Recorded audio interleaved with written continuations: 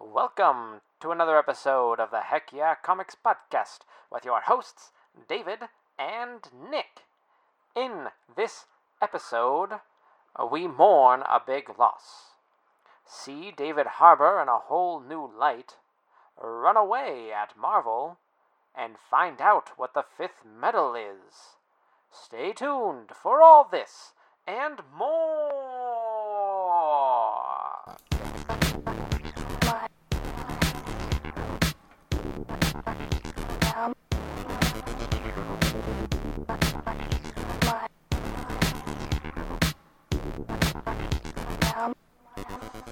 Hello, everybody, and welcome back to the Heck Yeah Comics Podcast.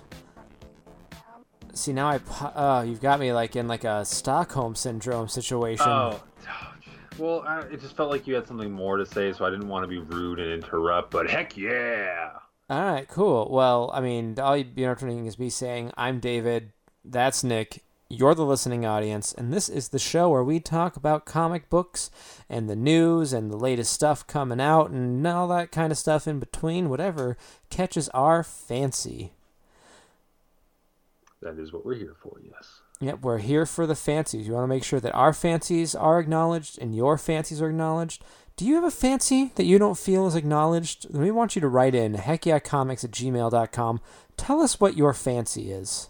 Are you replacing the word, do you mean like kink or fetish when you're saying fancy, or are you talking about what? Wearing? I just want to be clear because you use the word fancy a lot, and I got confused early on. Well, it's people are like, what's your fancy? And I don't think they're saying hey, do you enjoy it with dolls? Oh gosh. Do you like it when teddy bears watch from the corner? Oh my, what David, what is your fancy? Jeez. How much time you got? It was just the way that you were saying it was what's your fancy? It's it's more are you fancy or do you fancy that? Right. What's the thing that you fancy? That's what I want to know. But not in a sexual way. We were just, I think, just the way that you were wording it. You were wording. Oh my murder God. worder? Murder. Worder. Here's murdering. Here's what I'm okay with. I'm okay with people. Okay, so no really weird sexual. I mean, if you want to send weird sexual stuff, go for it. But only in the context of I want to read your fan fiction about Nick and I. That I'm totally curious about. Why? Why are you curious? And also, which Legion of Superheroes you have a fetish for. I don't want any other superhero team. Just Legion of Superheroes. I want to know which of those Legionnaires you've got it for. Matter Eater Lad off the table. But everyone else. Why Matter Eater Lad? I said he's off the table because he's the funniest one. But yeah. So those are the two weird sexual things that I want to hear about from you, our listening audience. Man, this show already off the rails. Yeah, that happens. All right. Well, why don't we go ahead and talk about some comic book news just to get ourselves back on the rails. Our top story today. After a disappointing summer, Humpty Dumpty has a great fall. Well, last week we were scraping the bottom of the barrel to find some news stories, and this week our cup runneth over. Nick, that's not a sexual thing. Just want to make sure you know that. I don't assume that everything is a sexual thing. I just want that to be clear. All right. Most things. You assume most things are. There is a percentage of things that I think are completely non-sexual, platonic, benign. I'm good. All right. Well, this is a perfect way for us to segue. It's an awful way to segue into this first story. So we'll just go ahead with a palate cleanser. We will say that the comic industry was dealt a great blow this week as Lin Wein, I'm not 100% sure on the name pronunciation. I've heard both from different news sources. But Lin Wein has passed away at the age of 69. He was very influential in the comics industry in so many ways. Most notably, people would probably argue for Wolverine and Swamp Thing. Also co-creator of characters like Storm, Colossus, Nightcrawler, editor on books like Watchmen. He was a force in the comics industry. He absolutely was. I mean, granted, I discovered it years after, it debuted, but I definitely recognize the importance of, say, like giant size X-Men. Like as much as Chris Claremont's attributed to like the overall success of the X-Men, he ultimately worked off the springboard that Len Wein and Dave Cockrum initiated with giant size X-Men, and sort of rebuilding that particular franchise, or Yeah. I guess it really wasn't a franchise at the time, but that team and that identity. I mean, among other, other properties across, the comic sphere, both Marvel, DC. Yeah, It's and DC definitely on like the editing side. I mean, we wouldn't have had new Teen Titans without him as an editor, essentially. And this, of course, reminds me that I have to look at my favorite website is WolverineStillDead.com. Yes, Wolverine is still dead. The Runt has been dead for 152 weeks. wow. Guys, that's so much longer. It's just, it's like, okay, I get, we're moving off the Len Wein train here for a second, but like, Yeah. I get that he, like, the one that got encased in adamantium died 112 weeks ago, but with like old man Logan running around, everyone just basically being like, well, it's a Logan, I guess we're okay. Right. It doesn't feel like he's been gone. Like it's if it had like just been X-23 that stepped up, and which is kind of sad because it feels like there's like on some level they're saying, we're not going to bring Wolverine back. We're going to bring this guy that's basically just the same Wolverine but with gray hair back, because like we can't just have X-23 be Wolverine. Like sure, old man Logan doesn't call himself Wolverine. Everyone's like, hey, old man Logan, what's up? But like Right. it maybe would have been like, it would feel more impactful that he's been gone if it really was just like X-23 running around as Wolverine with Logan in the grave. Yeah, though it does appear that with Generations, they will be bringing him back in some form or another. But let's move back to the incredibly influential Len Wein. I don't know what we can say that hasn't already been said.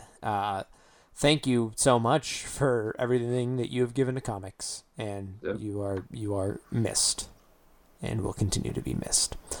It's sad. This is one of those people who I think for a lot of comic fans, his influence was everywhere, but how many people knew his name? Right. Yeah. Right. I mean, definitely. So I think most hardcore comic fans, recognize it. But even then, definitely from a casual perspective, from people that maybe are just more invested in the movies, like, especially for the fact that the movies and the TV shows garner such a bigger audience outside of just the people that are regularly purchasing comic books. Like they most people, I would think most, but maybe there are some that don't realize it. Like they recognize that these characters come from the comics, and even though sometimes the movies and the TV shows attempt original stories, a lot of times those original stories are so heavily influenced from the stories that already came from the comic book. So it is kind of sad that, like, as much as we might recognize Len Wein's contributions, to comics, that with just how much like Wolverine and the X-Men in general and other characters have just so ballooned in multimedia properties, that like just maybe he's being recognized behind the scenes, like he got royalties or whatever, like how that ever shakes out. But from sort of a cultural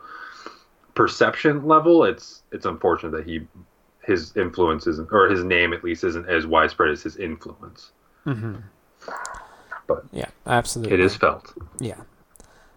Oh well. Yeah. Go ahead. Oh well. Switching gears here, we got our first look at David Harbour, who you might recognize from Stranger Things, as Hellboy in the upcoming Hellboy reboot. And when I say upcoming, I mean like really upcoming in the sense that it's not coming out until 2019, January 2019, apparently. Yeah, Hellboy: Rise of the Blood Queen. I thought they dropped the whole Blood Queen. Maybe they have. I don't know. That's just what Variety I think the Blood Queen's still going to be in it, but that's what Variety is still reporting it as. But yeah, we got our first look. It doesn't seem like necessarily even like a makeup test. Like this is what the look is going to be. And I gotta say, looking pretty damn good. This also confirms for me, looking at this though, that they also nailed it with Ron Perlman. They look very similar. And that's not a bad thing. Right. Like I right now I've got the Variety article up and they've got a picture of non-Hellboy David David Harbour. Harbour and they've got the picture and like it really looks nothing like David Harbour. No, it really doesn't. And I'm not saying I'm against the idea. I would have to see David Harbour shirtless because I'm assuming that even like his chest and muscles and all that, like he didn't obviously, excuse me, work out that extensively to look that muscular. And Wait, why wouldn't he? I'm saying he could. I mean, he could, but I'm not. Yeah. I'm not feeling that like part of that isn't prosthetic. No, I mean they probably have you makeup enhanced it a little bit, like drawn attention to stuff a bit. Like the veins, I would say definitely that's probably he's probably not that veiny. If you are, you're dehydrated, and that's a bad thing. Thanks, doctor. Yeah, I'm just letting people know. But I think muscle tone, like that's what we expect our superheroes to look like. I wouldn't be surprised if they put him through that regimen. I mean, I definitely think he's worked out for the role. Just like with most action-heavy roles, you really do have to put in some physical training to get a certain physique. But I mean, I'm sure there'll be an article about it soon enough that will confirm it for us. But part of me still feels like some of that musculature is prosthetic. But that's not really the big thing we're talking about. The fact is, does he look like Hellboy? And the answer is yes, he does. Well, I want to go off on a tangent here a little bit because we have time for tangents. I think there's going to come a day where, a lot of stars are going to be retiring from these big roles, especially look at like Marvel. You're going to have a point where Chris Evans is not going to want to be Captain America anymore. Right. And this is always the one that I use as an example. I'm not saying it's the one that's going to be. It's just to illustrate my point. I always talk about Chris Evans as Captain America. Just because you like talking about Chris Evans. Go on. Yeah, anyway. Can you blame me? He's so handsome. No, I really can't. I can't blame you. So there will come a point in the future, because we're already getting really good at mapping faces and putting them onto actors. We see it right now being used to do like young versions of characters, like we saw in Ant-Man and Guardians of the Galaxy 2 and in Westworld. I think that there will definitely come a time where Chris Evans is not going to want to be Captain America anymore, but they can go on and continue making Captain America movies with his face. But this is going to lead to a whole new generation of acting, which is just body acting, where people will learn the mannerisms and they will work to specific musculatures to perfectly recreate these characters as they were seen, and then they're having their face and voices replaced by the iconic character. Maybe not even the voices. I mean, Chris. I mean, how are you going to replace his voice without having Chris Evans do the actual you still voiceover? could have it. And also, from a legal standpoint, for the people they've done it so far, have either been say they did young Carrie Fisher, which I'm assuming they didn't actually use Carrie Fisher. I'm talking about the end of Rogue One. Right. I think they did use a body double on that one. They did. But with tartar sauce or Peter Cushing. Peter Cushing. Grand Moff Tarkin. Grand Moff Tartar Sauce. Van Moff. I'm gonna write that down for an episode. Yep. Grand whatever. Moff Tartar Sauce. Grand muffins. Wow, I can't let that go. I just keep coming up with things for it. All right, Grand Moff Tarkin. He's dead. Yes, Tartar sauce is dead, and that's one thing. But let's say Chris Evans is alive. Let's just say that this is technology that has gotten to the point where they're going to do it tomorrow. Chris Evans has quit, but they've got another Captain America movie they want to do, and they don't want to do the whole Terrence Howard to Don Cheadle effect. So they do what you're describing. Mm-hmm. Are they? So is it that the actor is both playing Chris Evans and Captain America? So does that mean that because they want to use Chris Evans' likeness, that they still have to pay Chris Evans for the use of his likeness? No, dude. Those Hollywood contracts now, you sign away your likeness for stuff like this.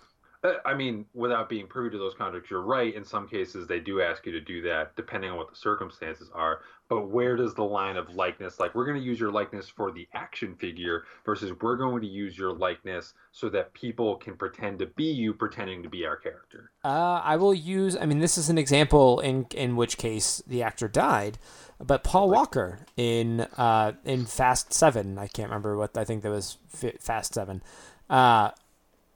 Or Furious 7, I don't remember. But anyway, but there are more scenes than you think are Paul Walker CGI. And like they used his like brothers and body doubles and stuff and then like put his face on there. Right. You know, which again, but this example with a dead person, which is probably a little bit easier to navigate. But when it's a living person and your likeness is being used, because think about it this way: think about it as a living person, like. Tartar Sauce cannot. I feel like really disrespectful, but I can't give up that name. Yeah, like can't. You know, he maybe his estate had something like they had to check with his estate and all that, but like it's not like he's seeing a dime. No, I'm telling you, like you sign away like your face to these characters. Signed it away back in the 70s where they probably weren't thinking of stuff like that, or maybe they were. Maybe they were. No, I from my understanding, this was like in the contract. They could use his likeness for this character. And I think part of that is like in artwork and in I don't know the specifics of the wording of the contract. Right, but I mean like at those times, likeness like they couldn't conceptualize that what we're able to accomplish now would be no, possible. But they would still make it broad enough that they could cover their asses with a lot of things. Right. So I'm just curious, so. Using comic creators, because this is a comic book podcast, as an example, I know with some like crappier legal documents that they had to sign when they signed stuff over, like they might have signed away like say Marvel owns the character, but sometimes they still get some sort of compensation when that character transfers over to a multimedia property like in a movie or a TV show. Mm-hmm. So, but again, like I feel like using your likeness is really different. If Chris Evans is still an active actor, you know, his face, like no matter what he's in from now on, like his face is important enough that they're going to use it to sell movies. He's not actually in Captain America 15, right? But he's still alive and operating, and Marvel's using his likeness and basically saying it's not Chris Evans, but it's so and so. It's David Harbour playing Chris Evans playing Captain America. Right, but I think like, you do have to understand they have signed over their faces. In a lot of cases, and you know, I don't know what the wording of the contracts are now in perpetuity, however that looks, but it's not just action figure. Like you watched BoJack Horseman season 2, yes, where they scanned his face, and he as a digital version of him is actually what started. Yeah. I'm not an expert on these things. If someone is, please write in and tell me if I'm wrong, tell me if Nick's wrong, whatever. Like I am very curious because it is from my understanding. You have like signed away, like I don't know to what extent, but these companies can use your likeness in these characters in a bunch of different ways. Right. But let's move on with our news story a little bit. Still on the Hellboy train, we do want to mention that Daniel Day Kim has taken over the role of I forget the character. Damo or not? It's not Dynamo. Dano. I believe it's Damo, not Dano. Dano, like. Hold on. Wow, this article also does not mention. Sorry, it's Major Ben Damio. Damio, yep. Who was originally Ed Skrein or Ed Skeren. Sorry, bro. Was in the role. Realized the character was written. Did not realize at the time the character was written for an Asian actor. Came to realize it and then bowed out. And Daniel Day Kim has since been cast. Good call on Lionsgate part, because if they did not put an Asian actor in there, they would have had so much trouble. Right? That, I mean, as awful as it would be, like, Ed Skrein steps down, they're just like, nah, he did a really, really good thing, but we're going to get Ving Rhames, or Rames, you have to take my over attention. the role. What? I said you have my attention. Yeah, like in theory, I'm not against the idea, but obviously the representation of Asian Americans in Hollywood is quite limiting, and they definitely deserve, just in a general sense, you know, a lot more publicity is the wrong word, but exposure and a lot more creative roles. And okay, Daniel Day Kim is fucking awesome, So I actually like that he's he's been I mean, there's probably tons of talented actors, but I do really like Daniel Day Kim. That's probably the lost nerd in me coming out. So I'm really excited to see what he brings to the character of Ben Daimio. A character that I'm trying to think I've read a lot of Hellboy and BPRD, but I've definitely fallen behind several volumes ago. Mm-hmm. So I don't know if I actually ever hit it. I'm assuming he came up in BPRD because he wasn't in the initial Hellboy volumes, prior to Hellboy quitting the BPRD. Spoilers. So I think he came in later. It doesn't matter. By the way, very exciting news. I'm really interested in how this movie is turning out and what the final product is going to be. Sorry, video just started playing as I switch over to our next news article, which actually I'm going to replay just a little bit here because I think it's going to put some stuff to rest here. So let's go ahead and jump back to the beginning. I'm Gal Gadot. Gal Gadot. She pronounces it Gadot. That's just want to throw that out there. Anyway, the reason that this video is playing is because it is now 100% official, the thing that everyone already knew was happening. Patty Jenkins is returning to direct Wonder Woman 2, set for a 2019 release. This was interesting because usually when movies come out and they're big hits and they go to the director and are like, hey, you want to do this again? It's usually a done deal that seems to happen pretty quickly. This took some time. Yeah, it did. I mean, it was one of those things where I think maybe it was decided really early on, but just they weren't they weren't going to announce that they were waiting for a specific time. But obviously, apparently, Hollywood's like a leaky faucet, so there was already rumors and conjecture from the get-go saying that Patty Jenkins was coming back. But obviously, these things, one, she probably got paid shit money to make Wonder Woman. Well, she also came on late too, so it was probably Probably we can't pay you a whole lot because we already blew it on the one director. Was there a named director before Patty Jenkins? Yeah, it was Michelle McLaren. Oh, I vaguely remember that. I totally forgot though. So yeah, but I mean, obviously, despite some of my opinions about the Wonder Woman film, it obviously did very, very well, and I'm very excited about that. And obviously, what? No, sorry. I'm reading through this article right now that I hadn't fully read earlier. She was paid $1 million for directing Wonder Woman, which, let's say, as normal humans, $1 million is astronomical. As filmmakers, $1 million is not a lot. So she has actually now closed a deal where she's going to be making upwards to $7 to $9 million, making her the highest paid female filmmaker in history. Which, good for her. That's awesome. I mean, that being said, and I don't know what the ratio is as far as the equivalent in her when I say equivalent, I mean she obviously, taking gender out of the equation, she hasn't hit say Christopher Nolan level, kind of able to do what he wants, so to speak. Mm-hmm. So I don't, but so for someone as, again, taking gender out of the equation, as a director that kind of this is their big debut. They did, some independent films, maybe won an Oscar or two, but this was that big tentpole movie that made a shit ton of money. I don't know if $7 to $9 million is decent for a director. No, it seems like it is in that same range, or if she's still making under what an equivalent male director would make in her position. It seems, I don't know the specifics. Let me see, because she said that she was wanting to get paid. How much did, basically think of it this way, how much did Joss Whedon make? As much as he had some genre properties, that he had done, he wasn't in such a dissimilar place to Patty Jenkins at the start of Avengers. So how much did he make between Avengers and Avengers 2?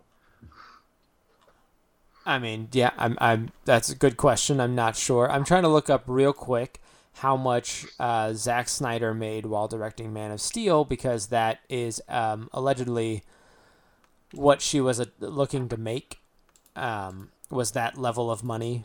So I'm trying to... For Wonder Woman 2? Yeah. Okay. This is going to seem... It seems like it's going to take me a while to figure out, so I'm not going to figure it out in the background. Waste my time. Yeah. Well, here, why don't you go ahead and introduce our next news story while I take a little more time trying to see if I can figure this out. All right. So, DC and IDW have announced another Batman / Teenage Mutant Ninja Turtles crossover. So you might be a little confused because, like, hasn't there been, like, an ongoing series or something like that going? And you're right. There's the Batman the Animated Series / TMNT, the current cartoon version of the Ninja Turtles, has had an ongoing series. I'm speaking out of turn. I don't actually remember if it was supposed to be ongoing or if it's just another miniseries, but it was independent from the first Batman / Teenage Mutant Ninja Turtles miniseries. It's coming back with original writer James Tynion IV. The fourth. James Tynion IV, the sequel to James Tynion III. Tynion the fourth. Which I guess technically he is the sequel to James Tynion III. That is true. And artist Freddie Williams II. So both really used to having, like, they're not the original versions of themselves. Are coming back for this particular miniseries. Judging by images and not really paying attention to the article, it looks like Bane will be a part of it, and Damian Wayne will also be. Well, yes, considering it says DC's Bane comes to Teenage Mutant Ninja Turtles in new crossover. They're also using Batman's updated costume, the Greg Capullo post, not in-game, post Super Heavy. This is the one that this is the look that he had in the last crossover as well. Did he too? Okay, I didn't remember how long in conjunction, if it was the previous costume or if it was supposed to be like an out of continuity story. So that's cool. David, how do you feel about this as a fan of both Batman and Radioactive Turtles? Well, real quick, I want to tell people that it will be debuting December 6th with the second issue following just 2 weeks later on December 20th, before slowing down to a monthly release schedule after that. I really enjoyed the first crossover. I actually thought it was good. It was the right amount of fun, the right amount of serious. I'm very excited to see what they're going to do with a sequel and, introducing Bane and maybe we'll have Batman crossover into their world, which is maybe it looks like what's happening here based on some of the images. I was reading, it says that Donatello and Bane will switch places. That makes sense. Donatello's going to come to DC's world. Yeah, that makes sense. Bane's going to go to the Ninja Turtles world. In the original miniseries, whose world did they spend time on? They Shredder came to Gotham, and the Turtles came searching for him. So the DC universe. Okay, cool, interesting. I mean, they both take place in, like, cities. Like, I know there's some characteristics of Gotham, and then, like, Ninja Turtles. I believe, like, I know in the movies they hung out in New York, But I like New York City, the thing that Gotham is totally not based on. You guys. Right. So it's sort of like, does it really matter which world they go to? Like, how much of their, like, supporting cast are they really going to run into? I'm sure it does in contract negotiations. Oh, I'm sure it does. But just, like, visually, like, how, other than adding, like, more gargoyles on buildings in the Gotham scenes, how different is it really going to be? Well, I imagine one, it's going to spend more time in sewers, and one time they're going to spend more eating pizza, one they're going to be turtles in a half shell, turtle power. There's going to be rude dudes with pizza and bad attitudes. Like, come on, these are all staples. And then over in Batman world, you got dead parents and shit. that could kind of describe, like, the DC universe, just like kind of like superhero stuff in general. Definitely superhero stuff in general. Like dead parents and shit. Like, oh man, I had this idea today of a supervillain who it starts out as like a guy who, like, hears all the stories of characters like, the Flash, where he was like came from tragedy and he was like struck by lightning, and that's how he became like the Flash. And I'm sure there's like stories around other superheroes. So you have like a guy who like puts himself in a really dangerous scientific situation and ends up getting like paralyzed, and that like trying to become a superhero, but it doesn't work out for him. And so he gets like super bitter and hates superheroes. It's like really not very fleshed out. And I'm sure somebody's going to tell me like, here's 6 characters that are that exact thing. But you have to think, like, there would be people in these superhero worlds who would be putting themselves in really stupid situations because it's like, yeah, my cousin Ted got dumped on by a cement truck. that a wizard peed in, and now he can fly while farting hot dogs. Like, people would be doing stupid stuff all the time trying to get superpowers. Yeah. Yeah. That. All right, I guess we're just going to let that go. It's fine. Well, why don't we go ahead and talk about some superheroes and some other stuff while we dive into our reviews, while I find the review bumper.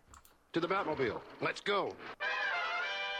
Real quick, before we jump into our reviews, I just want to ask people if you enjoy the show, which we feel like you do. You've been listening for a while now.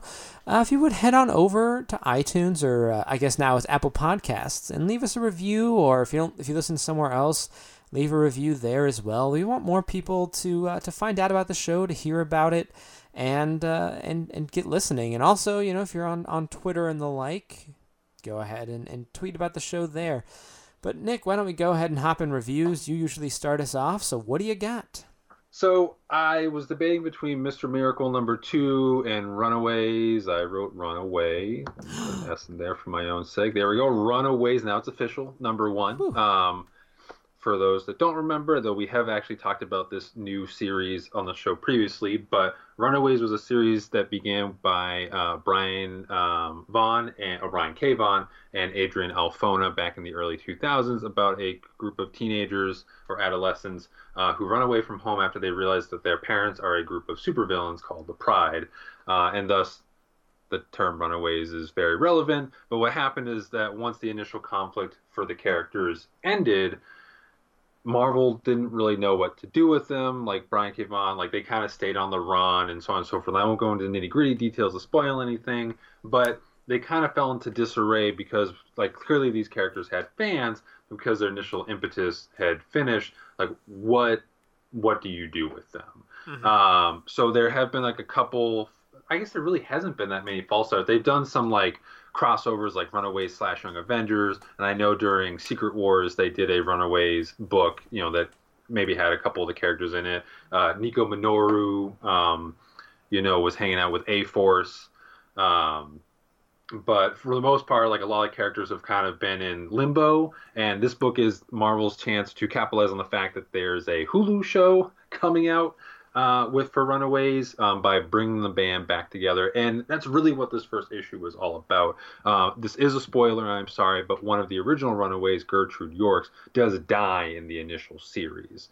So this book basically deals with that head on. So it might be that if you do pick up this issue, if you're not familiar with the previous story, that I highly recommend, you might be a little lost and maybe don't have a lot of context, maybe have a hard time connecting. It was like, what's with all this drama? Like, well, who is this person? Why did they die? Yada, yada, yada. But anyway, the plot, and this isn't really a spoiler, is Chase arrives in Nico's apartment holding Gertrude Yorks minutes before she died. He basically traveled back in time, and he was going to do something where like his plan apparently was to like change something so that like she would never get stabbed, but he apparently arrived too late, which led to a really great line where Nico Minoru was like, "You traveled through time and arrived late," which I thought was perfect.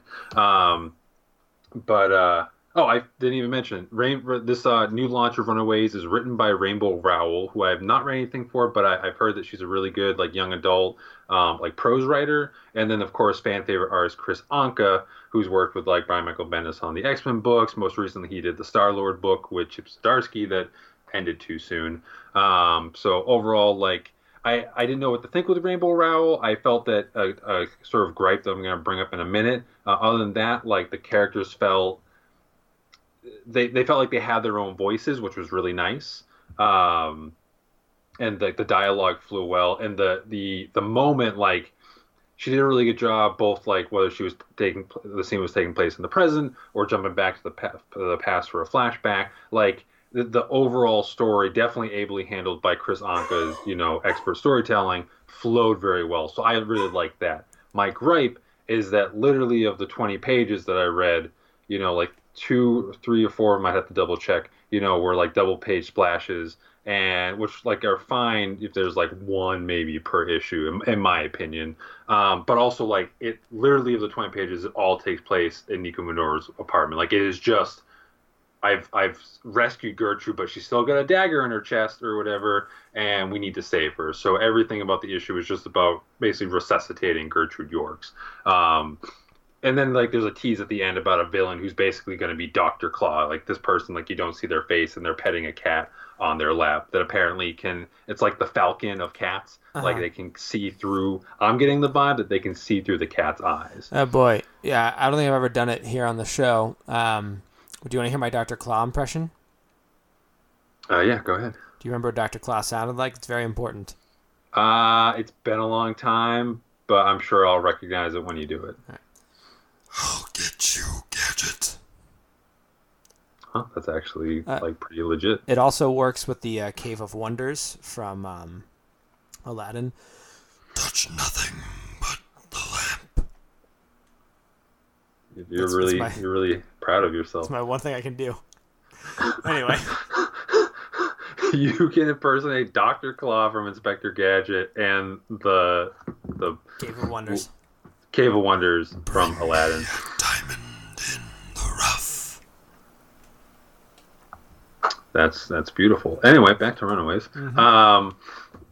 So overall, like I actually enjoyed the read. Now we really only got to experience things from Nico and Chase, who really were like. I mean, I think every character in Runaways is important, but I remember at least from my memory, like as the series developed, like Nico and Chase became very big focal point characters for the series. So it's definitely, from someone who's familiar with the source material, nice to kind of reintroduce with them. But it was like sad with 20 pages of story at their, available, I guess. I can't talk apparently. Like we didn't get to see Molly, we didn't get to see Carolina, but obviously they're all coming.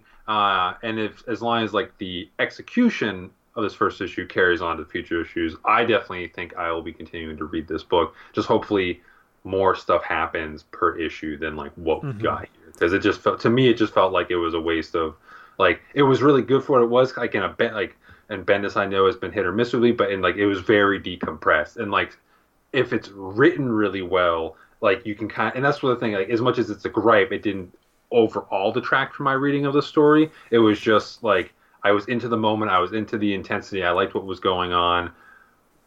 But maybe it's a good thing. Like I kind of wanted more of it, and I was sad that like, oh wait, we just spent all this time in this one apartment with this one issue. But yeah. Anyway, Runaways #1 by Rainbow Rowell and Chris Anka. Really good first showing for Rainbow Rowell. So I'm really excited to see what comes next. Well, man, sets are expensive, and they can't like pay for a new set all the time. So they gotta just gotta use what they can afford.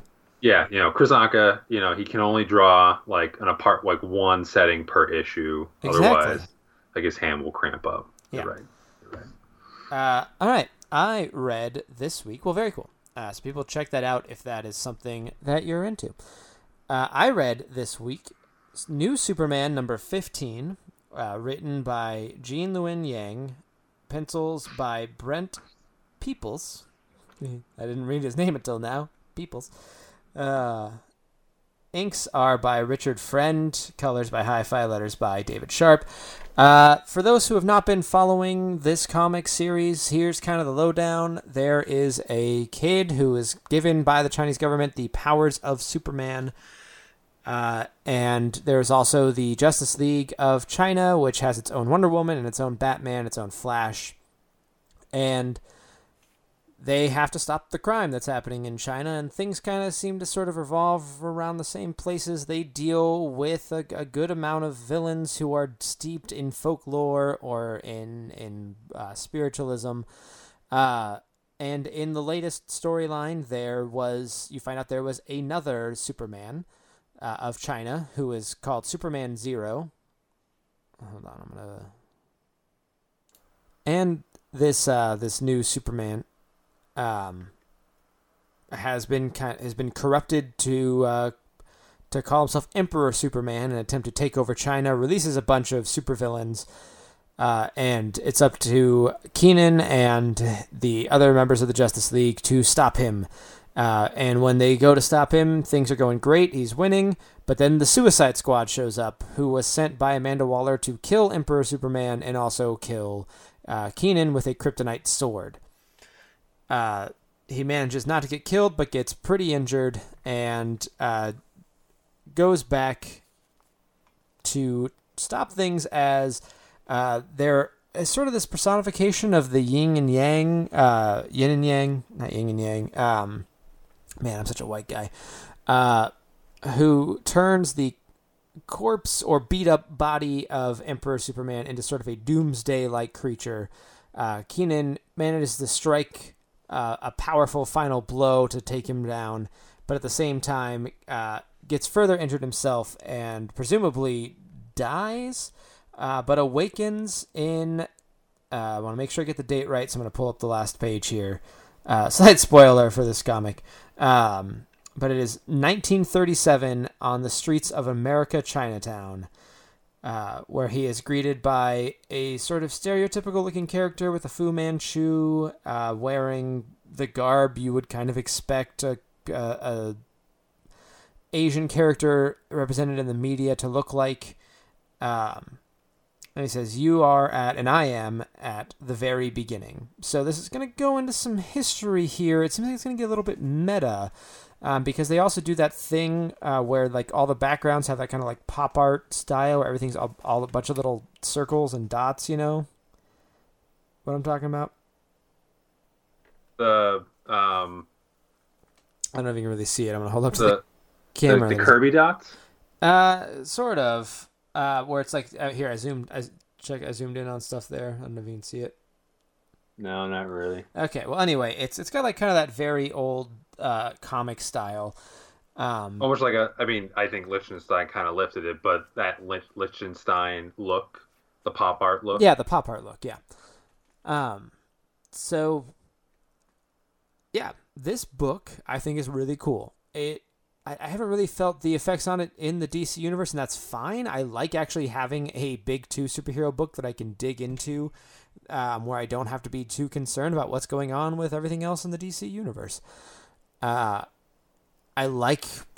sure I've said this before when talking about this book, I like the expansion of superheroes into other countries, into other cultures, and it's being treated with respect, but also dealing with some really interesting issues like the westernization of Eastern culture, people pushing against that, fighting against that. I like the theoretical response of like, if America has all these superheroes, how are all these other countries going to respond and deal with that, and deal with also like other supervillains? This storyline starts to dig into Keenan's story and his family's story a little bit. I don't know how long this comic's going to last for. I hope it lasts for a while. 15 issues is already longer than, most books that are going to get outright canceled. And I haven't heard that this book's on the chopping block anywhere, so I'm glad. I think it's really cool. I think it's a very different sort of story. I think more people should be checking it out, even if, I am not Asian. I'm not Asian American. I am a white guy born in America, and I'm really enjoying this. And I feel like I'm learning. I've learned a bit about other cultures and the struggles there that I necessarily would not have gotten. This is just like a really cool example of, we talk about like comic books always are kind of political. They can do a lot to introduce you to new ideas, and as fun as it is to dig into sci-fi stuff and fantasy stuff and get into like really, really crazy ideas, I really like when they explore a world I'm not familiar with that is real, and I get to experience that through the character and learn about it. It's why I love books like Mouse.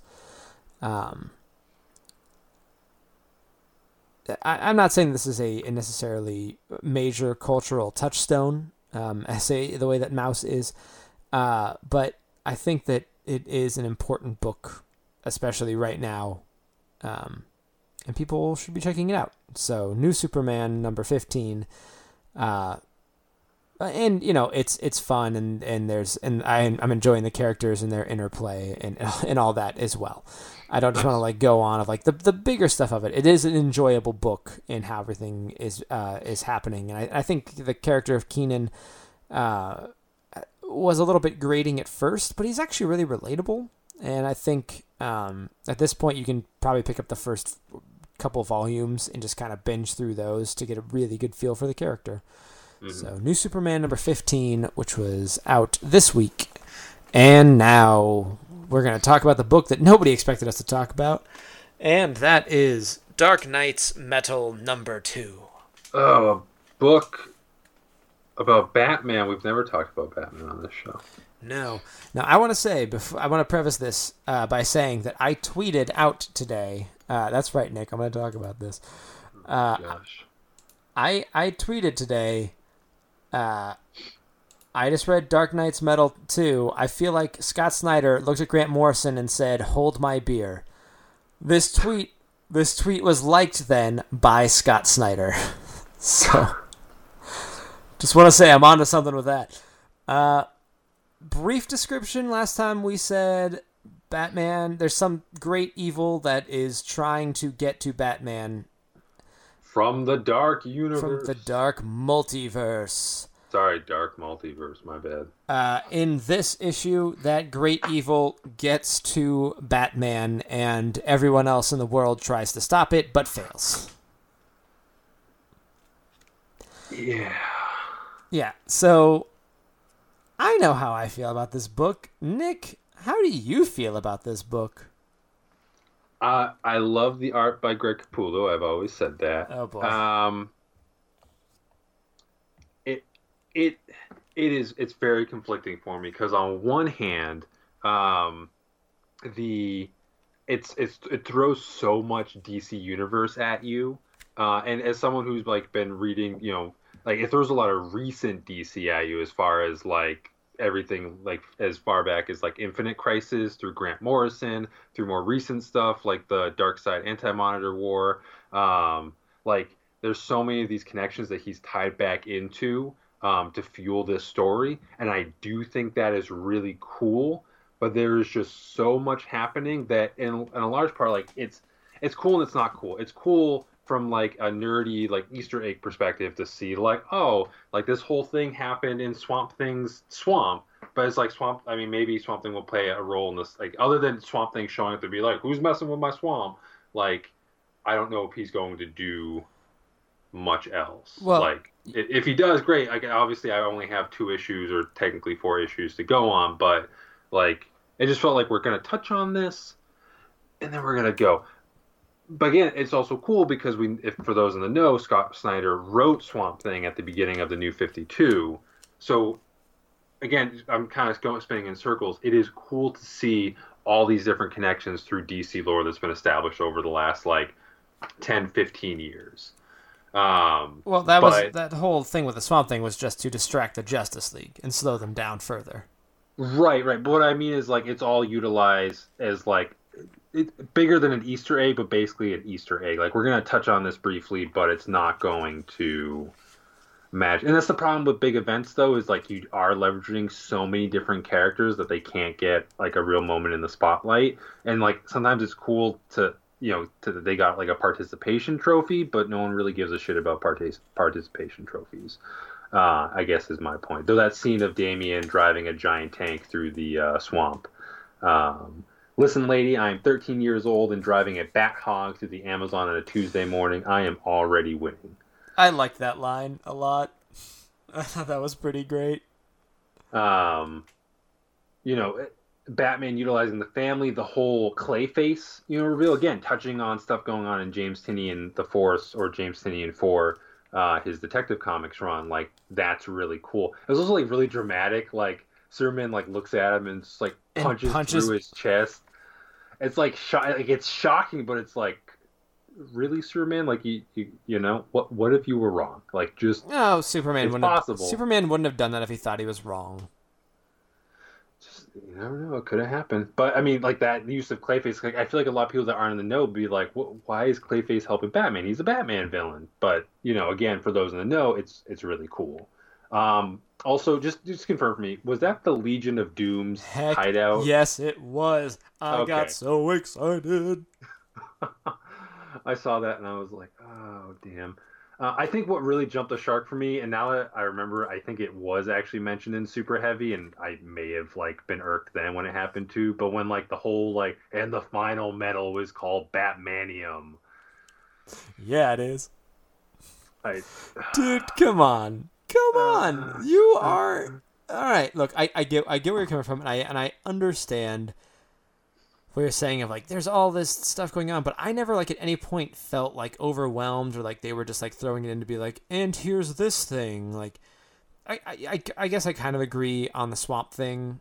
But everything really kind of felt really nicely woven into the story. Everything that was going on, this issue felt a little bit better paced out, I think, than some of the previous issues, especially like the prequel stuff, which was like 3 different stories all happening at once, and it felt like there was so much going on.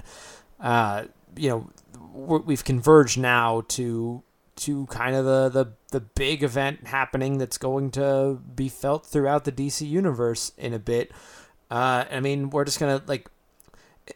I even felt like Batman carrying Baby Darkseid in his backpack worked for me. Okay. I get that it's Baby Darkseid, but he was still carrying a baby in a knapsack. Yeah, he was. He was carrying with goggles a on it baby in a knapsack with Godwave goggles on it, and his headlamp is bat shaped. Like, this is why I'm saying like it's Scott Snyder looking at Grant Morrison and saying, "Hold my beer." It is just like, we're going to lean in hard to the cerebral quality, to the weird quality. Like, we're just gonna go for it.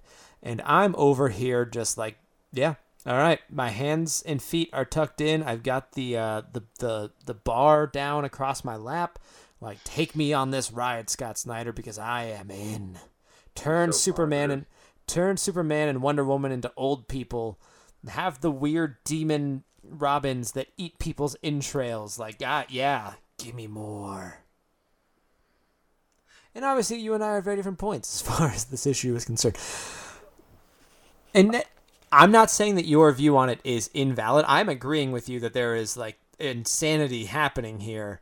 I'm just much more into it. Like, I get it. Like, events usually are pretty insane. Like, in some respects, like, I could be a little nitpicky. Obviously, I've expressed dislike of some of like Scott Snyder's like monologuing and stuff. And while this didn't really have just the caption boxes monologuing, there were just some like speeches or like talking that I was just like, okay, like people don't really talk like that or whatever. Like they don't just go on and on and on. Except for me, because I'm doing that right now. That's all you do. Thanks. But obviously, like, there were things that, like, I liked the bat-shaped goggles on his head. Like, I'm okay with silly. I'm a silly person. Like, I can totally get on board with that. It was just, like, I think another thing, and this really isn't the book's fault per se, just when in doubt, blame marketing. Like, this event was, like, surprisingly, like, not even, like, I guess not surprising, but really was, like, so heavily saturated that for someone like me that, like, really does at this point try to avoid most marketing for stuff so I can go in clean, we've gotten technically 4 issues. I get that the main book has only been 2 issues, but we've had really 4 issues that have all been leading to something that we knew was coming. And so, like, when like the Robins, the Joker Robins or whatever came out of the hole and started eating the Core Battles guys, like, it was visceral, and it was, if you find that cool, like, that was cool. But it was also just like, oh, and here's the evil Justice League Batman. Batman. Injustice Batman. They're all the Injustice Batman. And like visually they look really cool, and like it's, again, visceral is the word that comes to mind, but it was just so expected. It was like, maybe I'll sing a different tune with issue 3 where I really don't know what's happening after that. Because it feels like all the marketing, everything has led to, they're going to face evil Batman.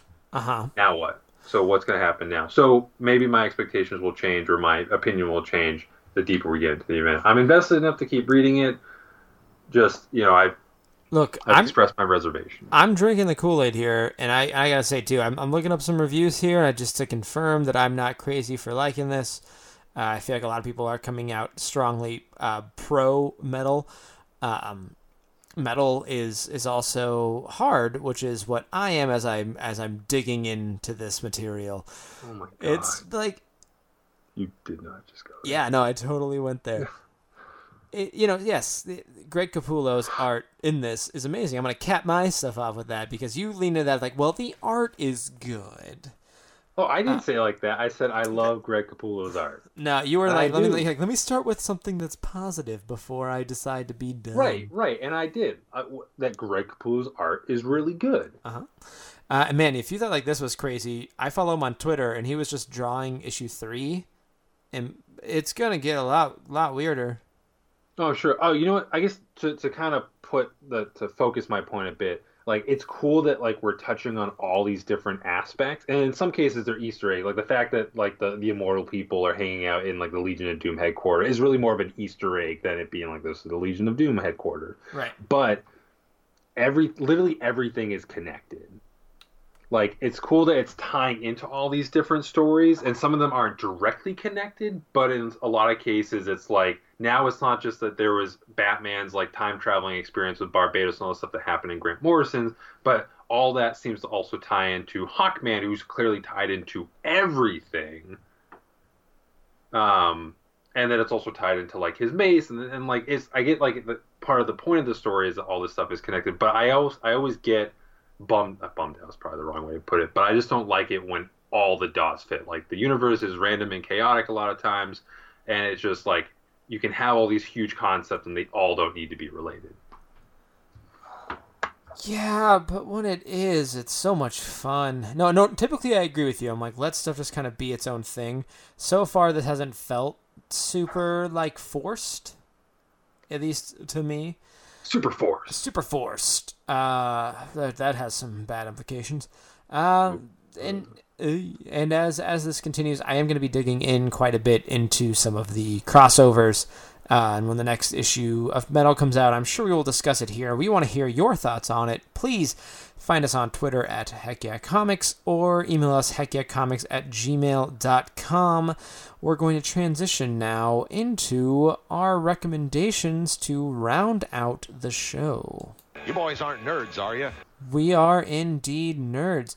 Nick, do you have anything that you can recommend to the people? Not really, though I did have How the Universe Works on in the background from the Science Channel on yesterday, and like that was really interesting, learning about how like eventually the universe is just going to end with like a bunch of black holes eating each other until there's only one left, and then there's nothing. So like that's and then like, time begins anew. So I mean, like, I actually don't really. I mean, like, it was interesting, but I don't know if I recommend How the Universe Works. So no, I don't. I got nothing. David, Yeah. What are you recommending? You know, I kind of recommended it earlier, but I'm going to go ahead and recommend it again. I really do recommend that people go get New Superman Volume 1 on Amazon. It is $11.55, so it's $12. That is like nothing at all for the paperback. Yeah, it is totally worth your time. I don't really know what else I can say about it that I haven't already said, so people check it out. I guess that's going to do it here for the show, since Nick is so lame. I just I got nothing. Yeah.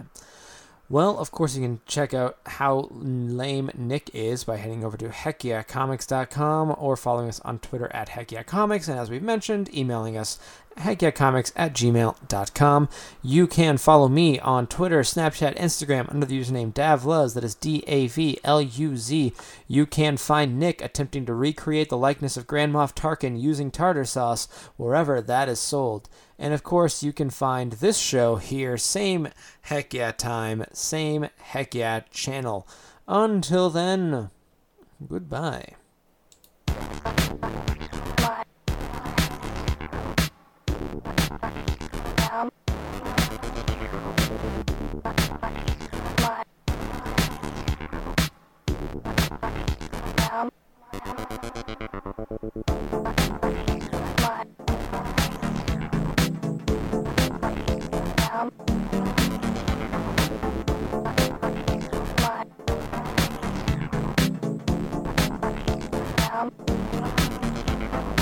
Worst episode ever.